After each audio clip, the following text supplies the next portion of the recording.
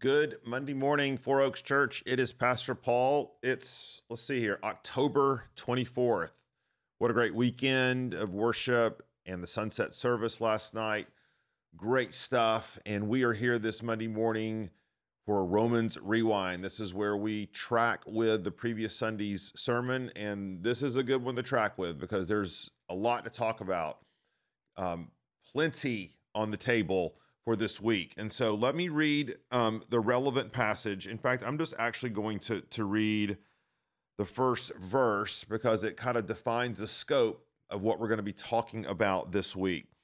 Paul says, as for the one who is weak in faith, this is Romans 14:1. As for the one who is weak in faith, welcome him, but not to quarrel over opinions. And as we said yesterday, that word opinions, it means disputed matters. And I'm not going to re-preach the sermon from yesterday, but I do encourage you to go back and listen or watch that if you weren't with us, just so you can have some context here.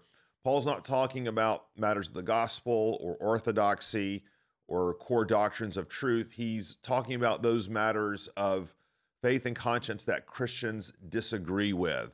Things like alcohol or Sabbath keeping or what foods to eat or movies to see or social media to engage in or what schools to send your kids to. I mean, there's 100 of these things, right? And Paul, this was causing great division in the church in Rome, and Paul is writing to address it. Now, the two particular issues that were causing so many problems in the church in Rome were this idea of Sabbath keeping or keeping the holy days and festivals of the Jewish calendar, and then eating certain kinds of meat, drinking certain kinds of wines, and confining oneself to the dietary restrictions laid out in the Old Testament. Now, let me say this. First of all, if there is a particular, got 8 thoughts going through my mind. These are disputable matters. The reformers call them adiaphora, matters of dispute or matters of indifference. Not that they were important, but they're indifferent as it relates to the truth of the gospel. And what we're going to do this week is work through various issues of adiaphora and try to understand how we approach those as strong and weak brothers and Christians with various opinions. So if you have a particular issue, paul.gilbert@fouroakschurch.com. We'll talk about it this week. But what I thought we would do today is start with one of the issues that Paul lays out here, and it's this issue of Sabbath keeping. So go back to the text here for a second. Verse 5, Paul lays out the issue. He says, one person esteems one day as better than another, while another esteems all days alike. And so what Paul is referring to here probably is the idea of keeping the Jewish Sabbath. So we know from the Old Testament, Exodus 20, Deuteronomy 6, that keeping the Sabbath was one of the 10 commandments. It was very clear, honor the Lord by keeping the Sabbath day. It's the Lord's day. We honor him by keeping it holy. It's to be set aside for worship and for rest. And under the old covenant, there was a whole list of stipulations of things that one would and would not do or could and could not do on the Sabbath. Now, with the coming of Christ, and of course, let me say this, it wasn't just the Sabbath that the Jewish people would keep, this one day a week, the last day of the week. It was also a whole host of other festivals, observances, Sabbath periods and seasons. And those could also be wrapped up in what these Jewish Christians in Rome were wanting to be obedient to. And I think that's important to realize that this could involve a whole scope of different kinds of observances. But the key question is, what are the obligations or what are not the obligations for Sabbath keeping for the new covenant believer? Now, obviously, this is a huge issue, and I was reminded of how huge it was when I first went to seminary. So even though I grew up in a Presbyterian church, we were never taught a lot about Sabbath keeping. We functioned in a lot of ways like a contemporary evangelical church when it came to that. That was something that was fulfilled in Jesus. It says in Hebrews that Jesus is our Sabbath rest. It says in the Gospels that Jesus is the Lord of the Sabbath, and he has sort of abolished all those regulations, or better termed, he's fulfilled them. He's become our rest. All days are holy. All days belong to him. That was sort of what I was raised with. Well, when I got to seminary, there was quite a different interpretation, and I was reminded of this when I was inquiring, or maybe I actually did, I can't remember, using the tennis courts on a Sunday at the seminary. And I remember someone kind of warning me, like, you better not do that because that's off limits. That the seminary affirms the Westminster Confession of Faith, which puts strict guidelines on the observance of the Sabbath, which would include things not only not working, but no recreation, no usual activities. It's a day set aside solely for the worship of God and rest, and that the only deeds that we would be allowed to do are deeds of necessity, okay, or deeds of mercy. And I remember just sort of being taken aback by that, because that was so new and foreign, and it felt legalistic to me. It felt constraining. I remember there was a girl talking about the fact that she washed her car on Sunday, and again, that was frowned upon in the seminary grounds. Now, what was also interesting is that the seminary was very libertine when it came to things like alcohol. And again, that was completely absent my upbringing.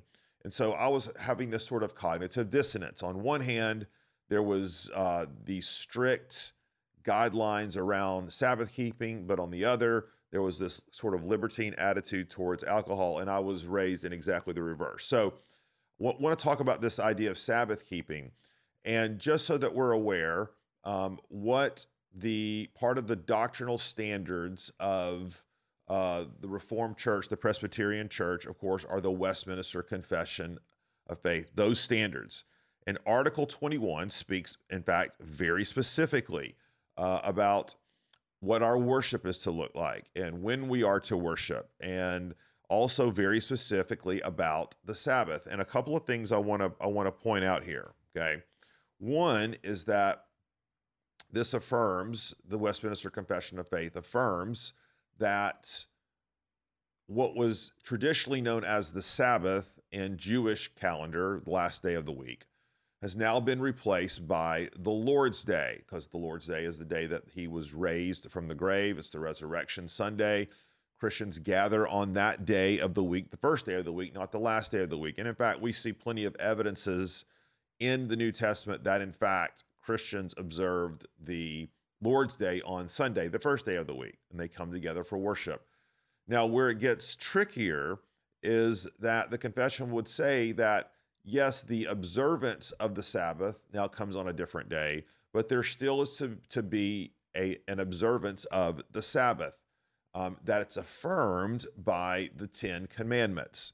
And let me read section 8 of this article, and it relates to what do we do and do not do on the Sabbath as it relates to our ordinary daily lives. Okay, Article 8.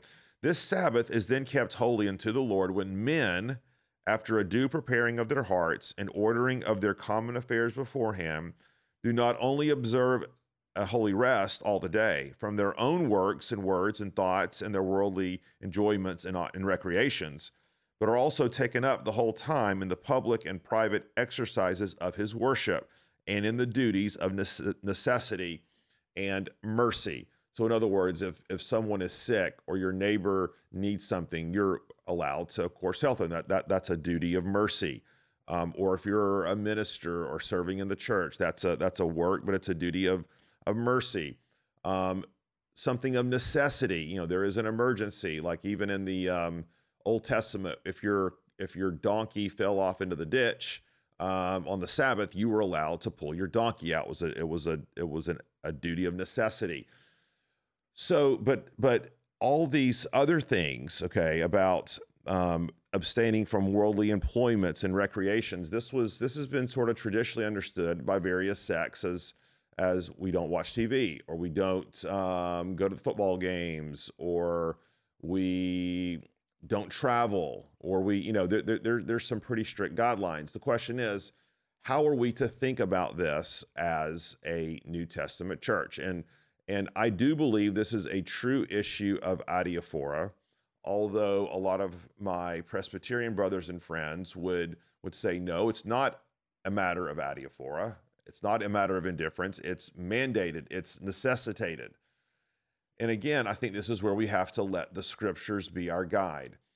It is most certainly clear that Jesus is our Sabbath, that he has fulfilled the Sabbath, not in the sense of abolishing the Sabbath, but in terms of being Lord of the Sabbath, that he has taken upon himself the works of God to die for us. And because of that, we now have a permanent Sabbath rest in him. The Sabbath was always meant to be a pointer in a sort of an eschatological way to the time when God would return and give permanent rest and peace to his people. But now we have that in Jesus.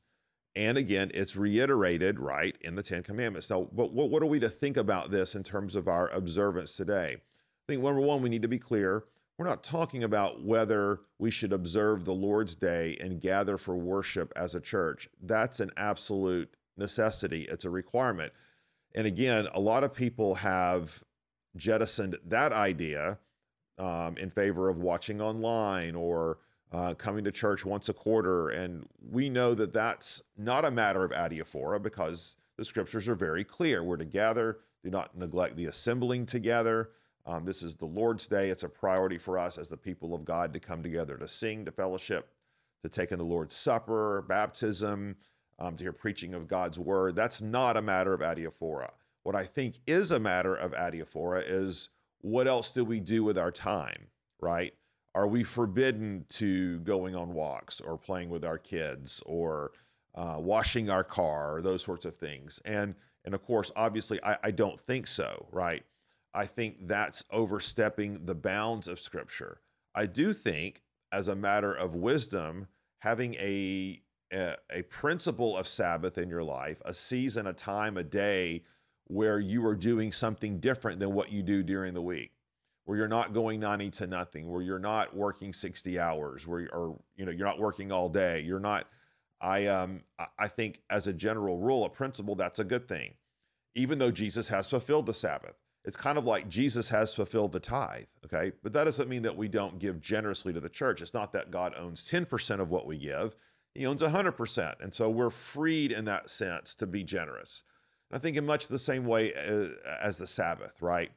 That we do need to recognize the Lord's Day is set aside for our rest and leisure and recreation, to abstain from our work. Obviously, depending on our vocations, professions, that's not always possible in the same way. But it does point to this idea that every person in their life needs a Sabbath rhythm, needs a Sabbath rest, needs a time and a place set aside to the Lord, to one another, to family, and to renew the heart, the spirit, and the body. Now, I don't think this means, though, I think under that guise, there is tons of freedom, okay, right, to do a whole host of things that you might want to do on that day, whether it's go to the game or do some sort of recreation or travel or otherwise. Okay, I think to extend this principle of Sabbath keeping beyond that is to go further than the scriptures go. But of course, in all of these things, Paul reminds us, and again, those who are articulating a position like I am would say, hey, no, we're the stronger brother and you're the weaker brother. Well, if that's true, then don't disdain our Sabbath-keeping brothers, right? And I think back to those times in seminary where I very much did disdain those who had a different opinion. Well, at the same time, those who have more scruples around the Lord's Day are not to judge those who don't. So I think that's a way to think about what I think the Bible says about Sabbath keeping in an ongoing way. Obviously, there's whole sections of systematic theology that are devoted to this topic, and we can't cover it all. But if you want to hear more about that topic or others, then email me, paul.gilbert@fouroakschurch.com. Tomorrow, we're going to get into this other issue that Paul identifies, and that's about what we eat and drink. And of course, that's always fun to talk about, right? Let's pray. Lord, most of all, we want to honor you. Most of all, we want to acknowledge your ownership over everything that we have, over all of who we are. And whether it's Sabbath keeping, whether it's giving our tithe, whether it's what we're eating or drinking, whatever those issues might be, Lord, we want to do them to your honor and to your glory and live at peace with our brothers. Give us wisdom now, Lord, in Jesus' name. Amen. Thanks, everybody. Have a great day.